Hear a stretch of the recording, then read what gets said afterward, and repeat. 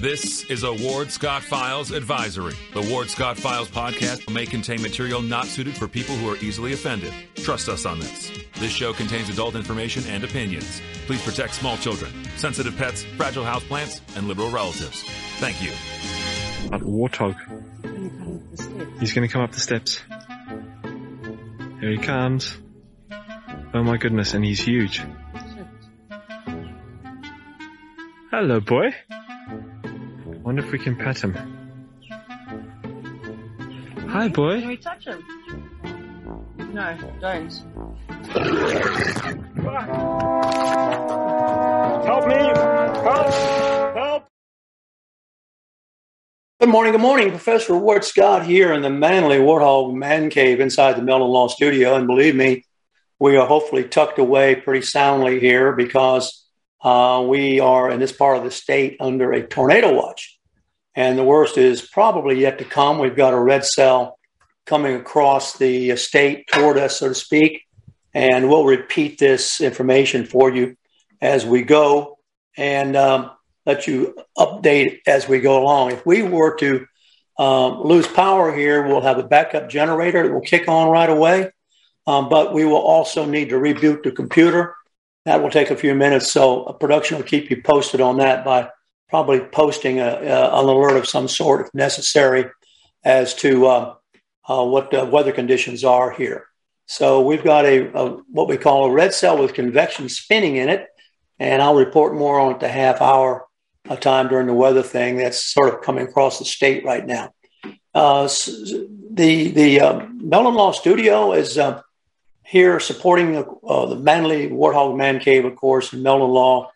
Jeffrey Mellon started his law practice in 1971, I believe. And so it's been a ways, and he's been doing a lot here in the community lately. He is the only official law firm partner of the University of Florida Gators.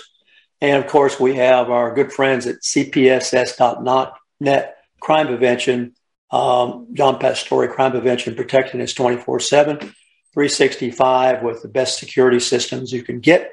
Locally owned and therefore monitored.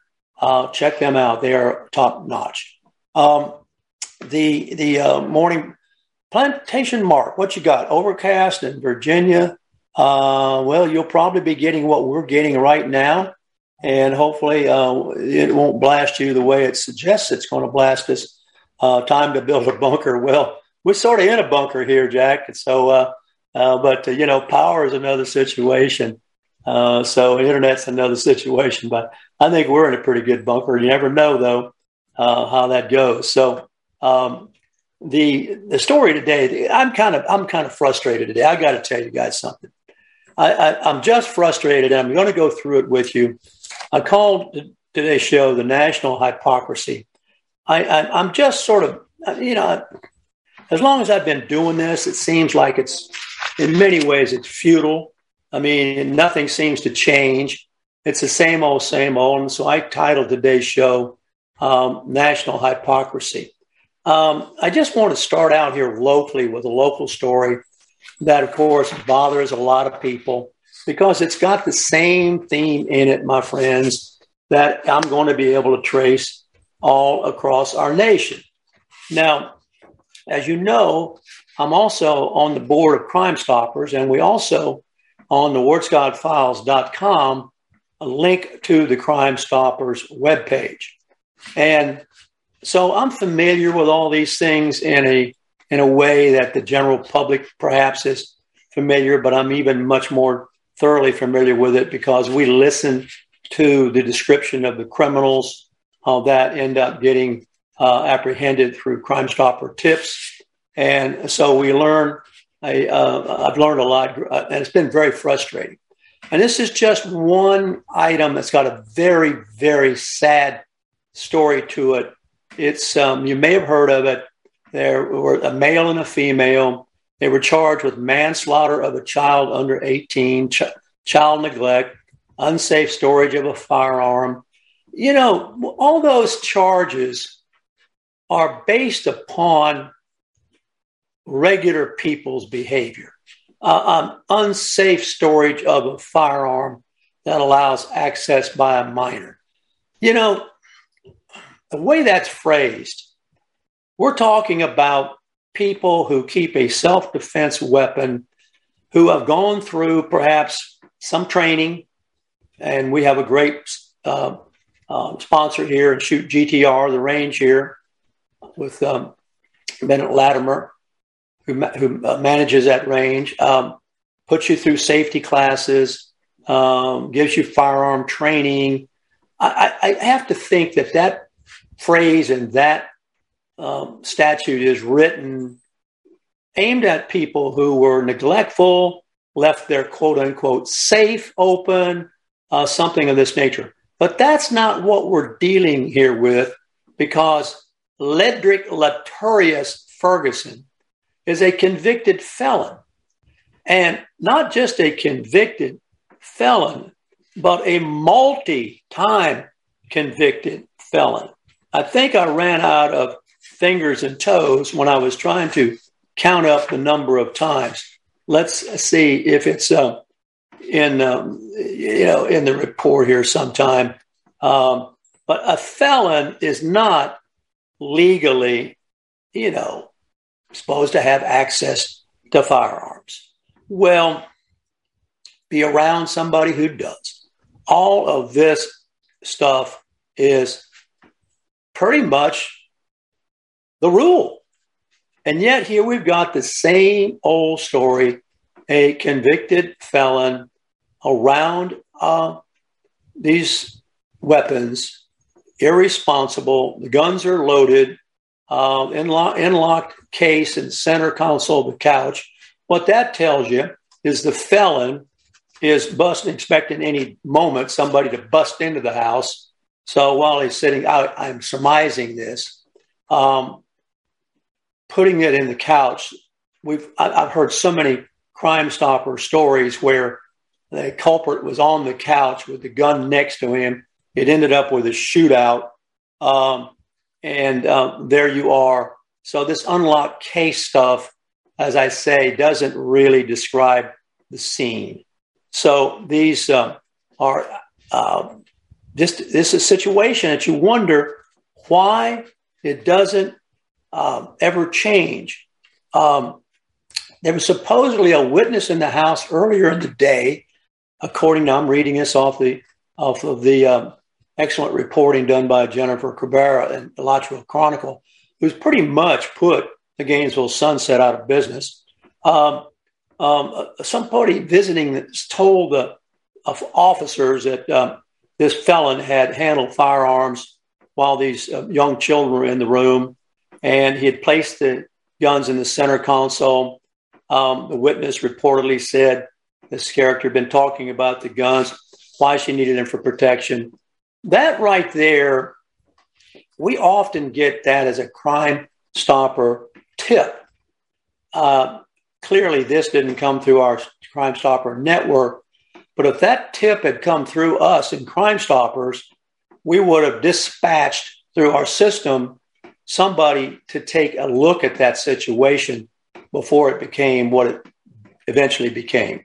And so I want to encourage you out there, if you are stumble across something, you know of something, you witness something, we have a Crime Stoppers tip line. You can access it on the WardScottFiles.com website, and you fire that tip off. It's anonymous. No one will ever know who you are. And we will immediately look into that. And oftentimes, if it ends up in an apprehension and arrest, you'll get a reward. And sometimes these awards are 5 figures. So, and they're always at least 3 figures, $600, $700, $800. So it's all tied to the danger involved in apprehending the culprit and the bravery it took on your part to report or tip the authorities off to the situation. That is the way we balance it.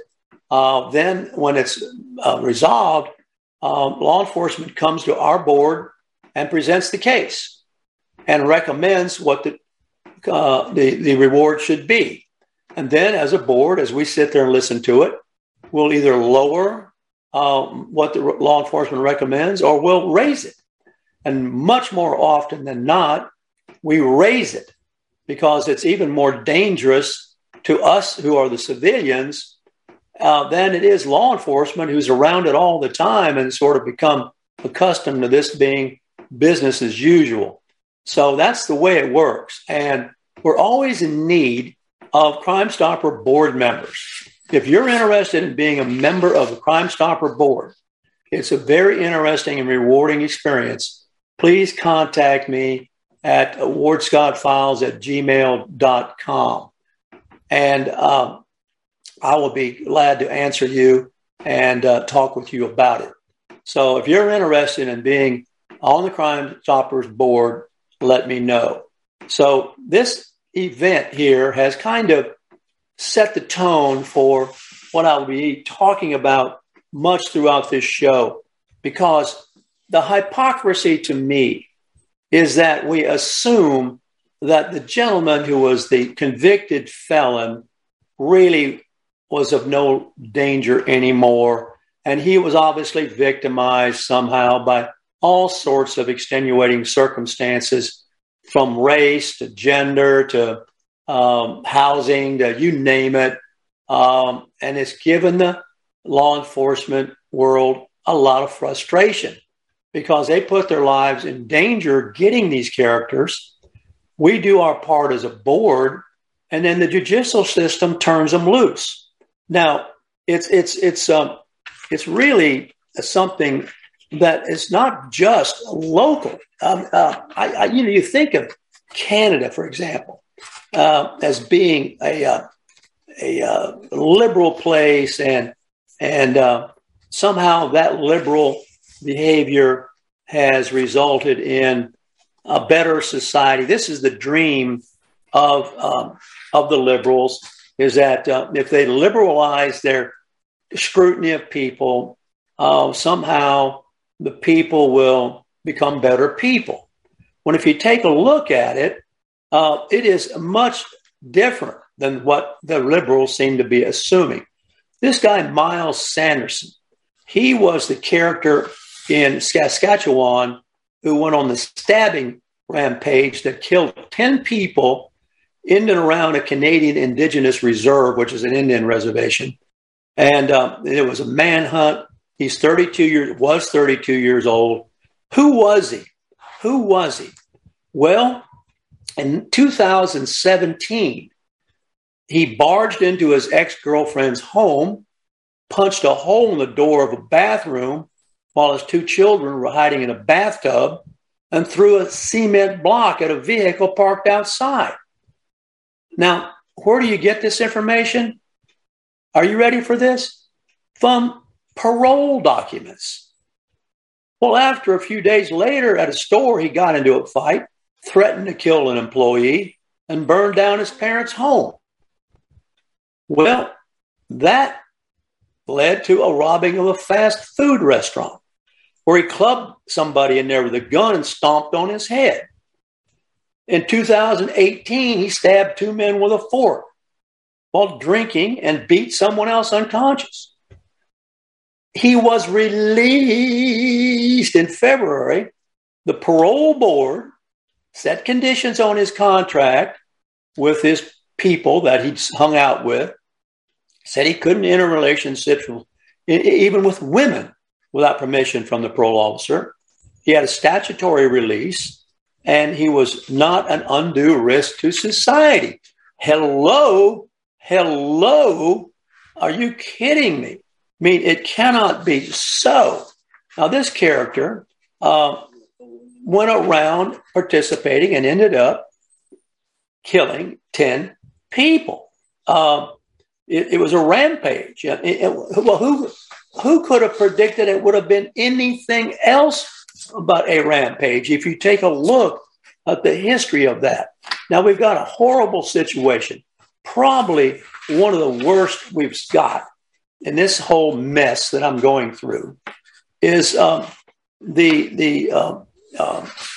Memphis, Tennessee deal, and I don't know what she was doing. This is the mystery to me. I don't know what the jogger, the female, was doing, jogging at 4 a.m. in the morning. I don't care if she was on the University of, I guess she was, Memphis campus. She's alone jogging at what? 4 o'clock in the morning. Now, we got to praise her for being out and industrious and working out, but she's not carrying any kind of defense. And one of the things I don't quite understand is this black SUV pulled up next to her.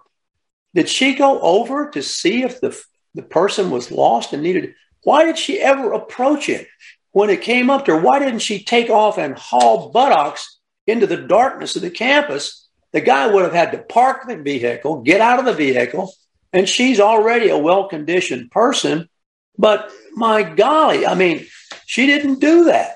She I guess, and so somehow she gets into a confrontation with this character. It turns out to be one that she's going to lose. But the deal is he's already been arrested for the very same thing and done time for the very same thing. And guess what? You know the answer to it. Released. And not 2 seconds after he's released, he's out on patrol again, satisfying or trying to satisfy whatever primitive animalistic instincts he's got, and comes across an unsuspecting, trusting, naive soul, I guess, and the rest is history. Kills her, this, that, one thing and another. She leaves behind a couple of children. I can't get it straight in my head. Couple of things. One, my friends at Shoot GTR tell me that there are more and more people coming to the range concerned about their own protection. They've given up on the cops protecting them. You've got the cops being subdued by these liberal, progressive courts and liberal, progressive commissions, and they have turned to defending themselves. So they're at the range, they're taking classes, they're learning how to handle their weapons, and I'm all for them, particularly the women. The women have, not all women, but, women are mothers, and they have a kind of trusting element that can easily be exploited. And I have to think that's what this lady was like. What kind of world does she think it is if she's out there at 4 a.m.? And I see this all over the University of Florida campus. Early in the morning, I had occasion to be in town not long ago, and I was amazed at the females jogging alone through all sorts of areas. I can remember Ted Bundy. That's the way he did his operation. He had a van. This guy had an SUV. It was in The Collector, the movie, they chloroformed the person as soon as they got a hold, so she couldn't resist.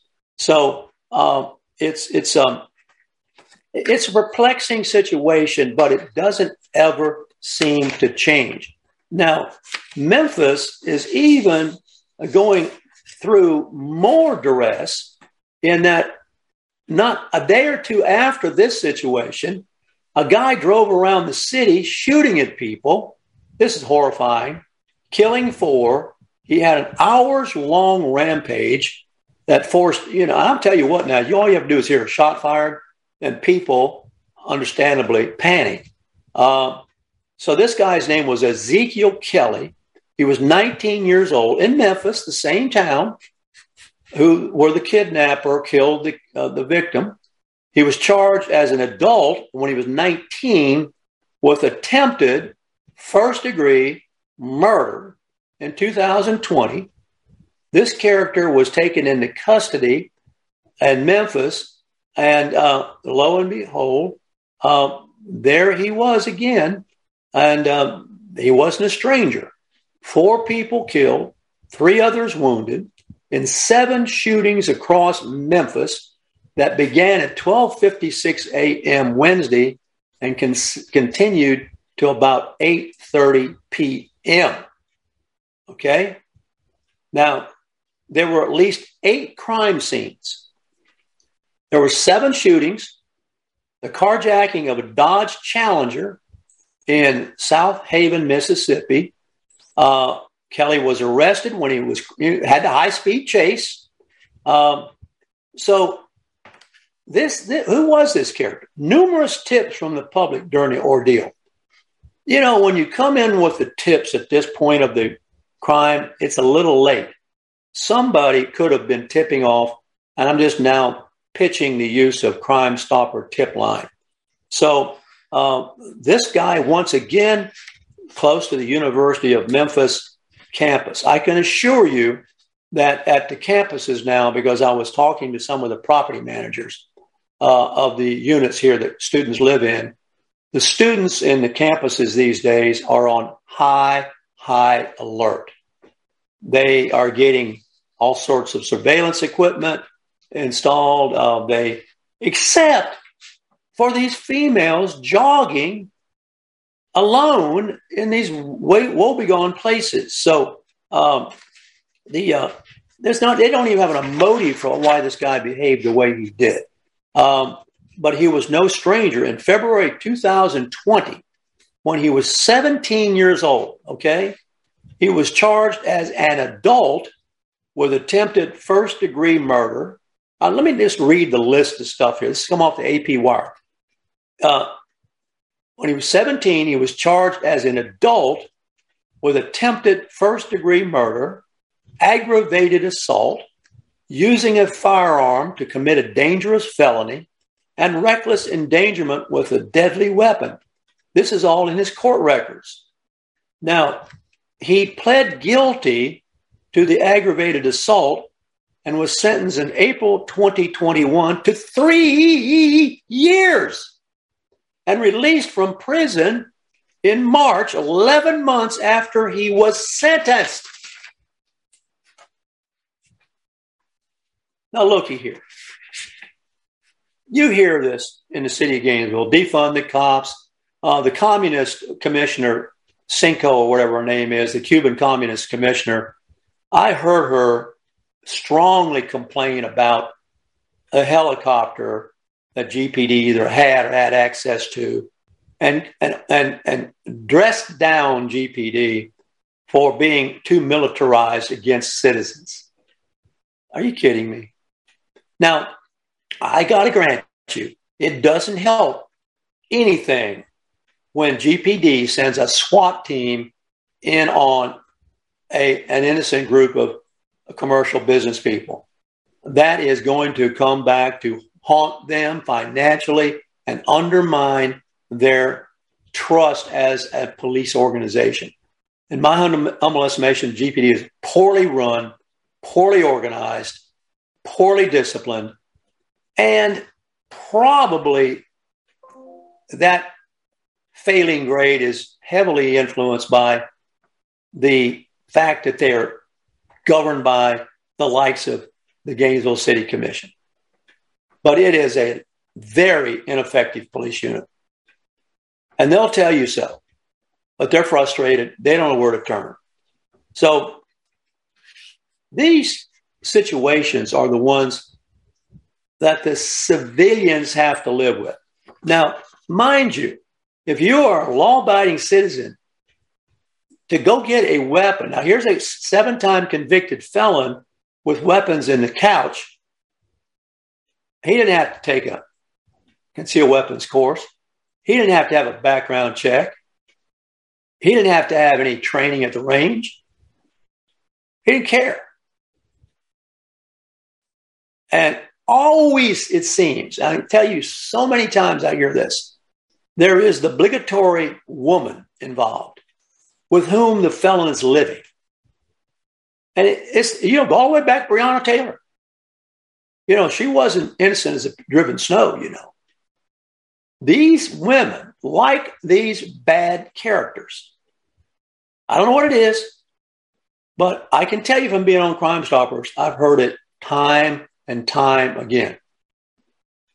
And it is it's one of the things that is not unusual to run across. It is. Now, if you want to take it to a very organized level, take it to what we have. I could give you the website, but I'm not going to do it over the air. I could give you the website that was shown to me by the authorities that wraps it all up into one. There are the males who use these females for prostitution and drugs. And if they don't behave, I got to tell you right now, they'll kill them.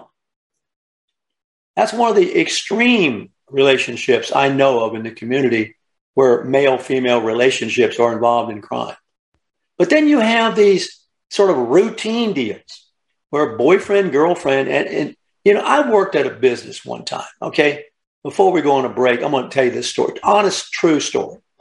I worked at a business that had a shop of clothing in it. And lots of stuff was done by cash. But the books never added up. And there was a young lady behind the counter.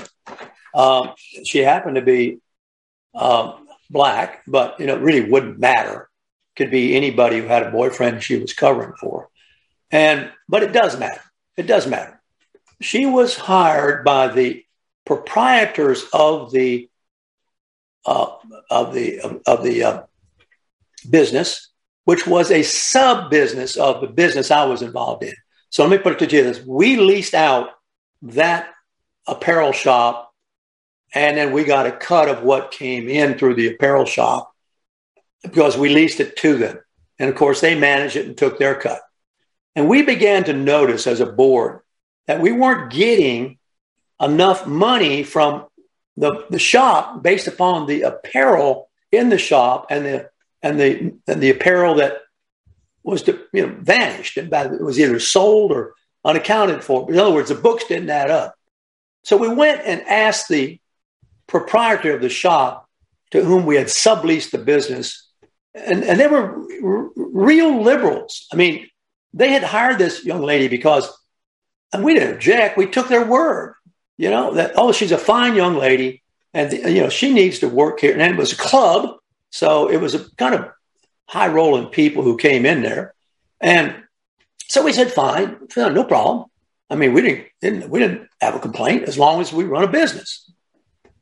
Well, it came down to we had to start looking around among all the employees to see how that money was disappearing. And, buddy, that was a horrible experience. We put everybody under lie detectors. And what was so embarrassing was for good, upstanding people who worked at this club, for us to go to them and say, we're sorry, but we're going to have to ask you to take a lie detector test. What? Yeah, we got to find out where this money. Well, long story short, where do you think the money was going? It was going through the female. And why was it going through the female, and where was she sending it? She was sending it to support her several-time convicted felon boyfriend's cocaine habit. We took the proprietor's word when the proprietor said, well, that's the last person that would ever be taking money from the till. We trust her so much. She's so sweet. She's so wonderful. Really? Really?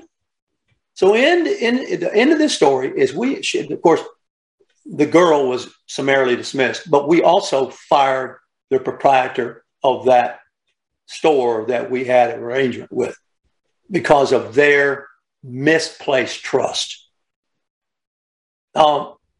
This is how it could work. So I'm no newcomer to the block on this.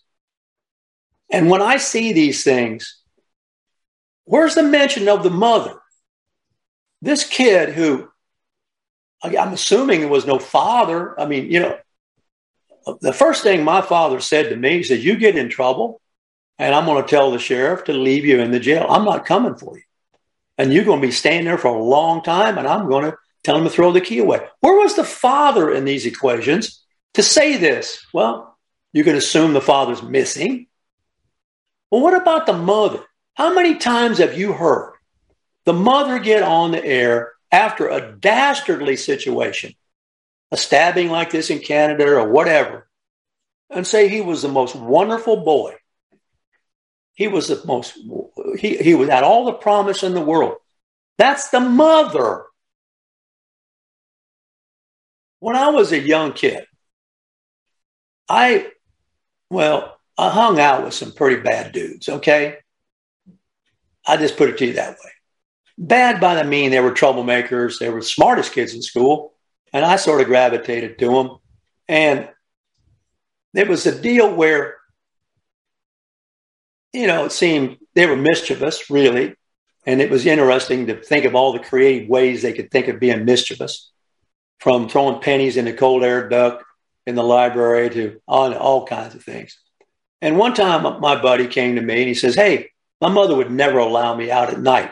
For example, I was in 7th or 8th grade. She would never allow me out at night. And my buddy came to me and says, oh, let's go take our bicycles out at night and ride around the neighborhood. It's so cool. Well, he is a world-class troublemaker, but a great guy. So I said, well, how in the heck am I going to do that? He said, well, no, just go to your mother and tell her we're going to wash dishes at the PTA meeting. I thought, golly, that's a beautiful story. I mean, my mother approved that. Here I am, good little two shoes. Mom, can I go with my friend to wash dishes at the PTA meeting? Why, of course. Well, of course, we don't go to the PTA meeting. We go out and ride our bicycles at night without lights, all the mischievous stuff you can get into riding around. And that's seals. I won't talk about it, so to speak. I mean, just censoring myself. I'm in the 7th grade or so. I can't remember, along in there somewhere.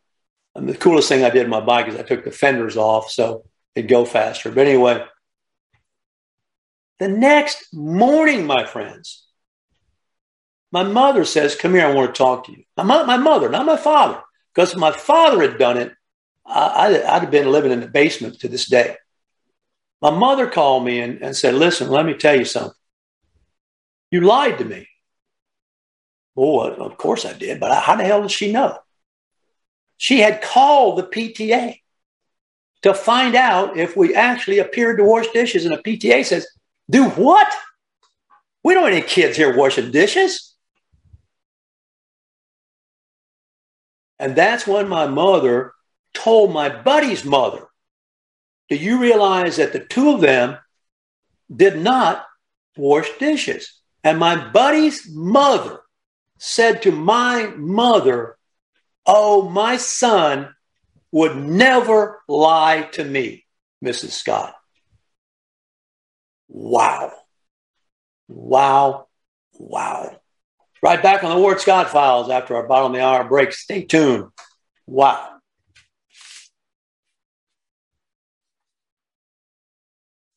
Although the owner of Lewis Oil Company maintains she is 29, Lewis Oil turns 60 years old in June. Chevron would like to recognize the North Florida second-generation family-owned business, celebrating its growth and staying power. Lewis Oil Company maintains significant on-hand supplies, strategically located fuel depots, a delivery fleet, on-site service, fuel card locks, and convenience stores. Lewis Oil Company understands its responsibility in the local economy by providing service and delivery on demand and in crisis. As a first responder for 18 Florida counties and the Southeast from Texas to Virginia, we are proud of this rare accomplishment. Lewis Oil delivers. This is Ward Scott, and I want to thank all our sponsors who keep the show going and pay the bills. The Ward Scott Files premium sponsors are Crime Prevention Security Systems, large enough to serve you, small enough to care. Meldon Law, the only official injury partner of the Florida Gators. The Ward Scott Files Gold sponsors are Maurice T. McDaniel, Lewis Oil Company, Shoot GTR, On the Spot Dry Cleaners, R&R Construction, and Style Cuts. If you are interested in promoting your business on the show, you can visit our website, www.wardscottfiles.com, and click on the Advertise Here banner on the right side of the page, or call my friend Freddie at 352-284-3733. Again, thank you to all the great businesses that support the Ward Scott Files. And remember, if you like the show, thank our sponsors and support the businesses that support us. What you just said is one of the most insanely idiotic things I have ever heard. Everyone in this room is now dumber for having listened to it. May God have mercy on your soul. Ward, that very much surprises me that you've never been tased. You can't handle the truth. All bees poop. A warthog. He's going to come up the steps. Here he comes. Oh my goodness, and he's huge. Hello, boy. I wonder if we can pet him. Hi, boy. Can we touch him? No, don't. Help me! Help! Help! Now for the weather, brought to you by Lewis Oil. Welcome back to Ward Scott Files. We've got Ward's weather report here, and so far we have escaped the calamity that they have been promising. It's even come across, I'm informed, the national news that we're sitting in the middle of possible tornado paths. Notwithstanding whether or not that thing actually touches down somewhere around us, we're going to have a rainy day. We're going to have a cloudy, stormy day. And it probably will stretch into, and this is the big question, into the Gator football weekend. And I'm looking now at the tendencies. The temperature is going to be below 90, and it's going to be down in the low 70s at night. So that won't be the problem. But we've got a cloudy rain forecast all the way through, let me see where we go. Well, all the way into Wednesday of next week as far as we can project there. So that's really the story right now is September is kind of a violent month in Florida as this nature shifts over and prepares for different winds and different kinds of accumulations of effects that produce water, and particularly here. So we're kind of getting into the beginning of it, and it can be kind of a treacherous too. I can remember one year when we went to the Georgia-Florida game and it was played at noon. We almost called that game off because a tornado came right across the stadium practically, and Jeremy Foley almost called it off. We've got a red cell right now that I'm looking at, which is south of where I am, so we're not getting it. But down toward Gainesville, they could well be getting it, and I apologize for not projecting the weather out a little bit more across the state right now because the big focus is on us here in north central Florida. And this weather pattern seems to be coming across from the south to the east. And so we're traveling northeast off the Gulf, which is a kind of good recipe for water. I'm looking at Plantation Mark's comments. Mark says cutting hay, and I saw my first load of hay go out of a barn lot just yesterday, Mark. So it's beginning to become necessary, particularly for the horses. I don't need hay right now because I've got a lot of grass, and I won't need hay hopefully until November. November generally is when you start needing hay for your livestock, and you carry it into March. So that's the way it works, my friends, and that's Ward's Weather Report for today. I was telling production, having a chat with them during the break. They're young, and they've been listening to what I've been saying about parental involvement in the raising of their kids. And I got to tell you the ending to this story that I just told you. We were in about the 7th grade then, as I remember. In our senior year, my friend had just gotten in more and more and more trouble, and I had gotten in less and less and less trouble because of my mother's absolutely intolerant. She could not tolerate lies. My grandmother, always taught me there's nothing worse than a liar.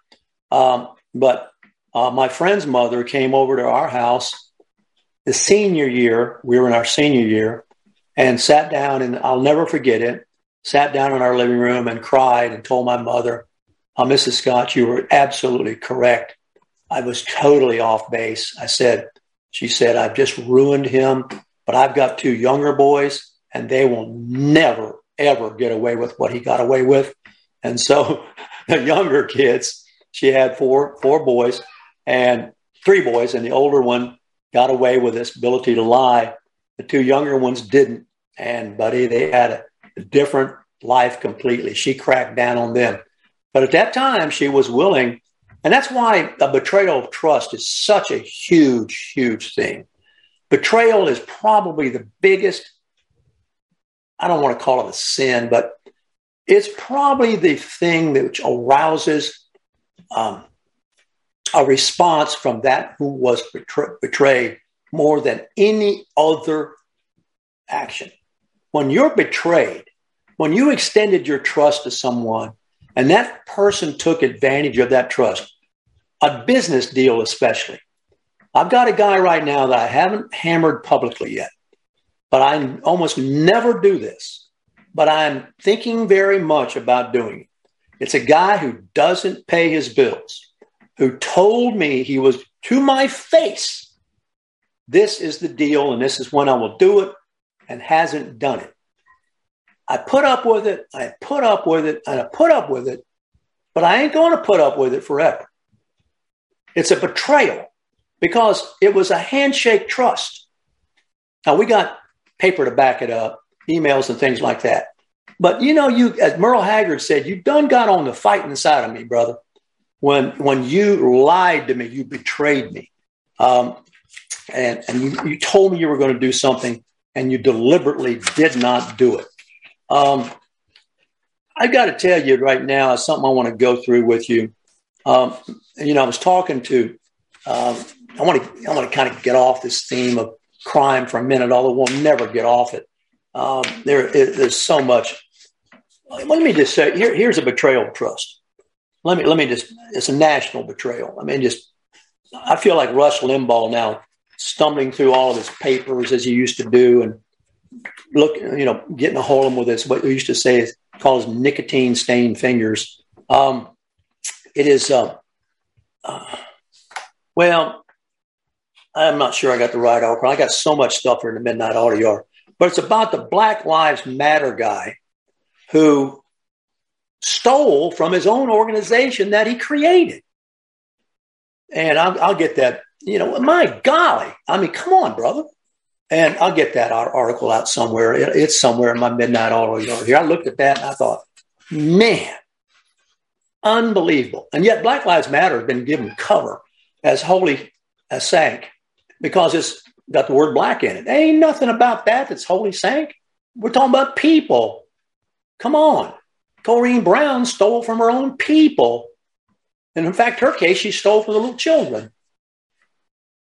I got to take issue with something that's on my wrong bad side. I got to take issue with the Washington Post. Okay. Now, yeah, he did, Ken. He stole $10 million from Black Lives Matter. Thank you very much for putting that in the narrative. I've got the article somewhere. Ken, you're my good buddy from Atlanta, is aware of that. Stole $10 million from Black Lives Matter. Incredible. Here, I just want to go through a couple things with you because right now DeSantis is pursuing with due diligence all this behavior by these people who voted and weren't allowed to vote. It's that simple. They weren't allowed to vote. So they did it. They did anyway. And the press has been trying to find a way to excuse it. Now, you have to understand something about the Washington Post, the New York Times, these papers which are in the North. These papers still view and still perpetuate and will do so because it sells copies, still views the South as a backward, racist, hateful, barn burning. William Faulkner's got a short story called Barn Burning. Scary place. Well, where people live and maybe have 6 toes. You know, they still use that as a backdrop for their stories. Now, the only person that I know who played that to the hilt as a positive was my friend Harry Crews. Harry Crews wrote a book called The Gospel Singer. It was actually his 5th book. His first 4 books were dismal. He didn't know what he was doing. He was writing and trying, but he got rejected. But this book, The Gospel Singer, caught the imagination of Morrow Press in New York City, and they printed it. And when New York critics reviewed it, and the story was about the South and a young guy who comes off of a struggling agrarian rural world, and becomes a gospel singer and kind of makes it out of the morass of his past that way. What does New York do? Calls the work, my God, we've discovered a Gothic writer. Well, I remember Harry and I were really close, and he came to me and he said, Ward, he said, New York just called me a Gothic writer. What is a Gothic writer? I said, Harry, I got no idea what a Gothic writer is. So we got to rummaging around trying to figure out what a Gothic writer was. And in the New York critical language, it was a writer who came from a woe-begotten part of the country like the South. And how in the world could a woe-begotten, inbred place like the South, full of racism and hate and barn burnings and lynchings and all these things, produce any kind of literary artist who could put 2 words together? How could that happen? Never mind the fact that the Nobel Prize winner, William Faulkner, comes from the South. Never mind the fact that Erskine Caldwell wrote from the South. Never mind the fact that Peter Taylor and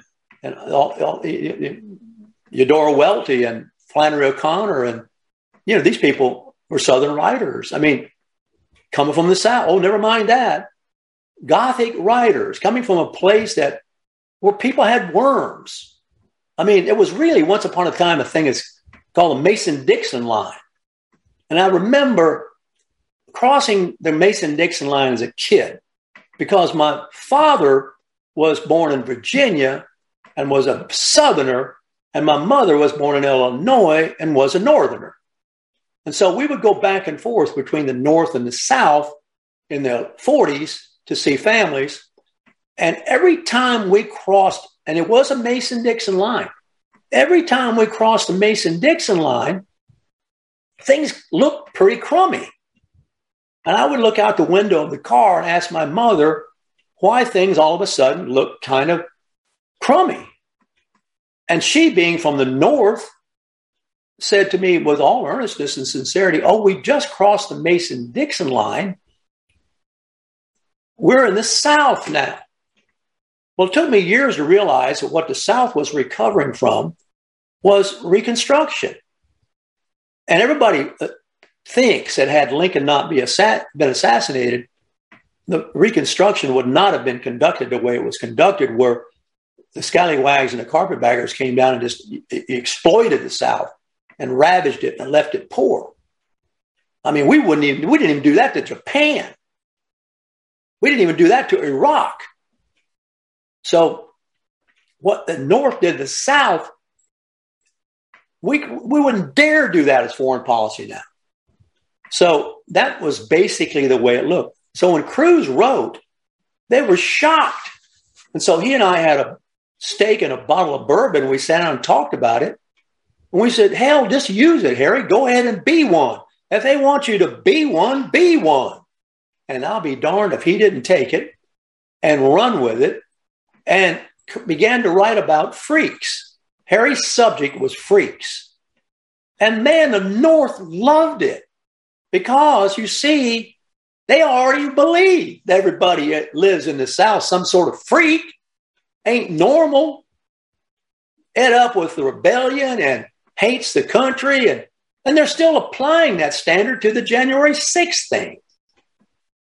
It's no different. The federal government right now, in the form of Biden, is talking about the Trumpers as if they were Southerners. In fact, they want to use rules and laws against the Republicans that were used by the Republicans, if you will, against the Democrats after the Civil War. You know, Seditions Act. And so now, it ain't done. It ain't over.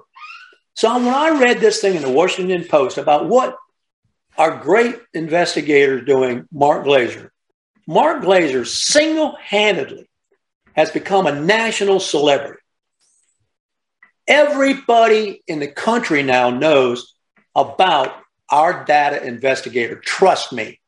He's getting calls every day from all over the country.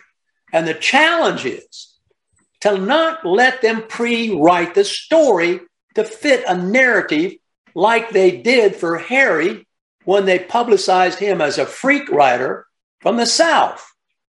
Because the North still views anything that goes on in Florida as a freak state.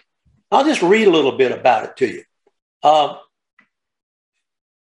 They start out in Belle Glade, Florida, of all places to pick out as representative of Florida.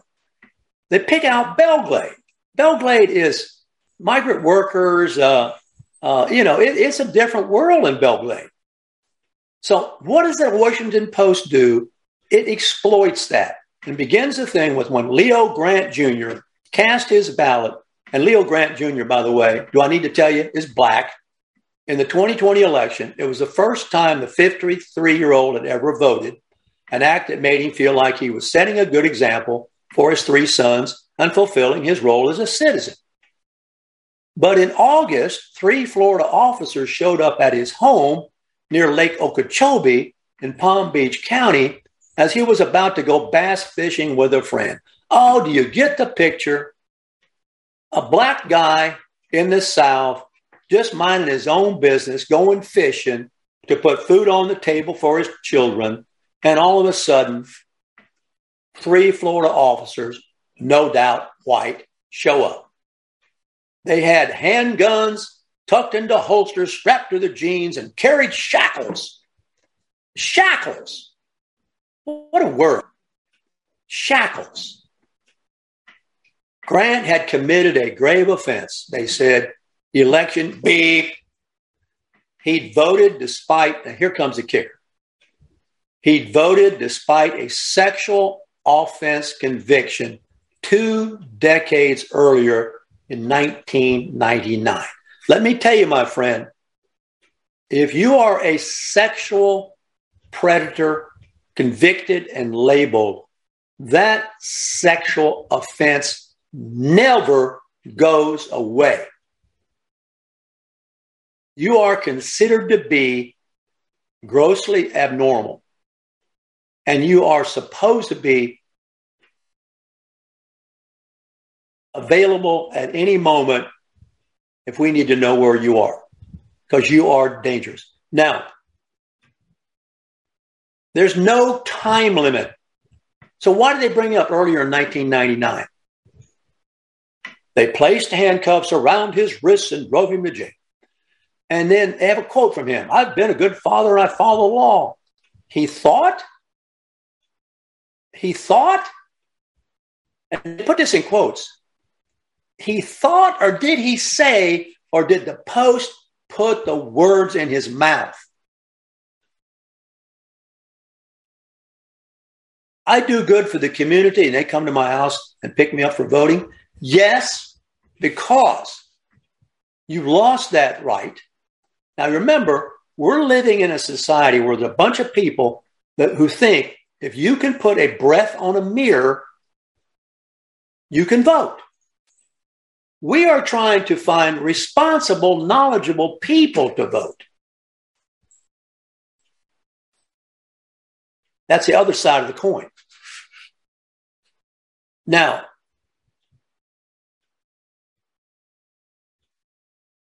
are you telling me that, for example, the jogger kidnapped by the kidnapper? You see the philosophy here? Oh, well, he had a sexual offense conviction. Well, maybe we should just let him go and let him vote. Well, this guy was picked up for kidnapping, but he was this and that and one thing or another. Maybe we should just let him go and he won't do it again. And he's no longer on the bricks again, then he does it again and kills his time. Oh, my God. Then the Washington Post says that because of DeSantis, the election police unit have weaponized their new powers for political gain. Now, let me tell you, I'm about halfway through this article on the front page. Have you heard any mention whatsoever of the rights of the victim? Have you? I haven't. I encourage you to go look at the article yourself. I haven't heard anybody take up for the rights of the victim.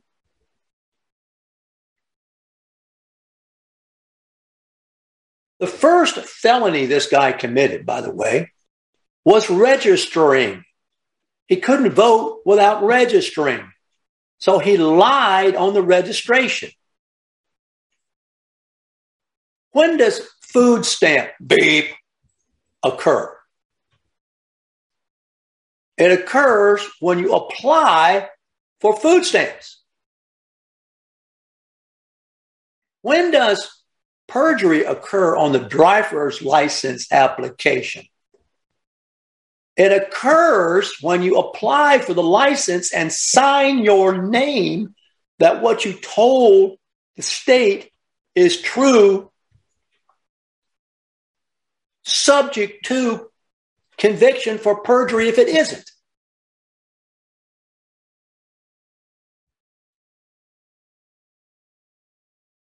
So, Post doesn't even bring that up.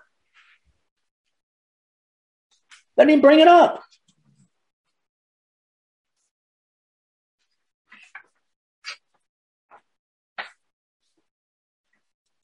And one of the things I'm so sick of, and I just want to go on record saying I'm sick of people dredging up Daniel A. Smith, a University of Florida political science professor, to get his verbiage and garbage about everything. Why in the heck do they go to that goofball?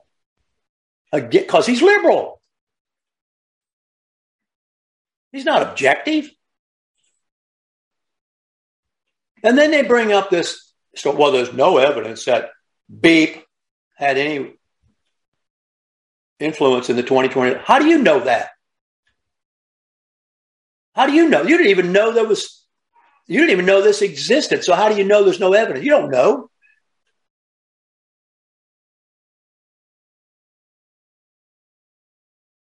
And then they want to go back and say, I'm going to read this sentence to you, then we're going to run out of time. I'm sorry. The state's ban on felons voting is an attempt to disenfranchise Black Floridians. Huh? Now, where do they get this? I'm back to the Gothic nature of the South. They play the race card in this article, and they said this has been going on since the Civil War to bolster the political power of white residents. This crap is being fed on a daily basis. When Mark Glazer went scurrying through the database, he didn't go looking for black or white. That's where it all started. It turns out one way, it turns out that way. It starts with the data. How in the world does something which starts with the data end up being twisted like the Washington Post twisted. That is the big national hypocrisy that's going on all over our country. Have a great day. Warthog Command Center out.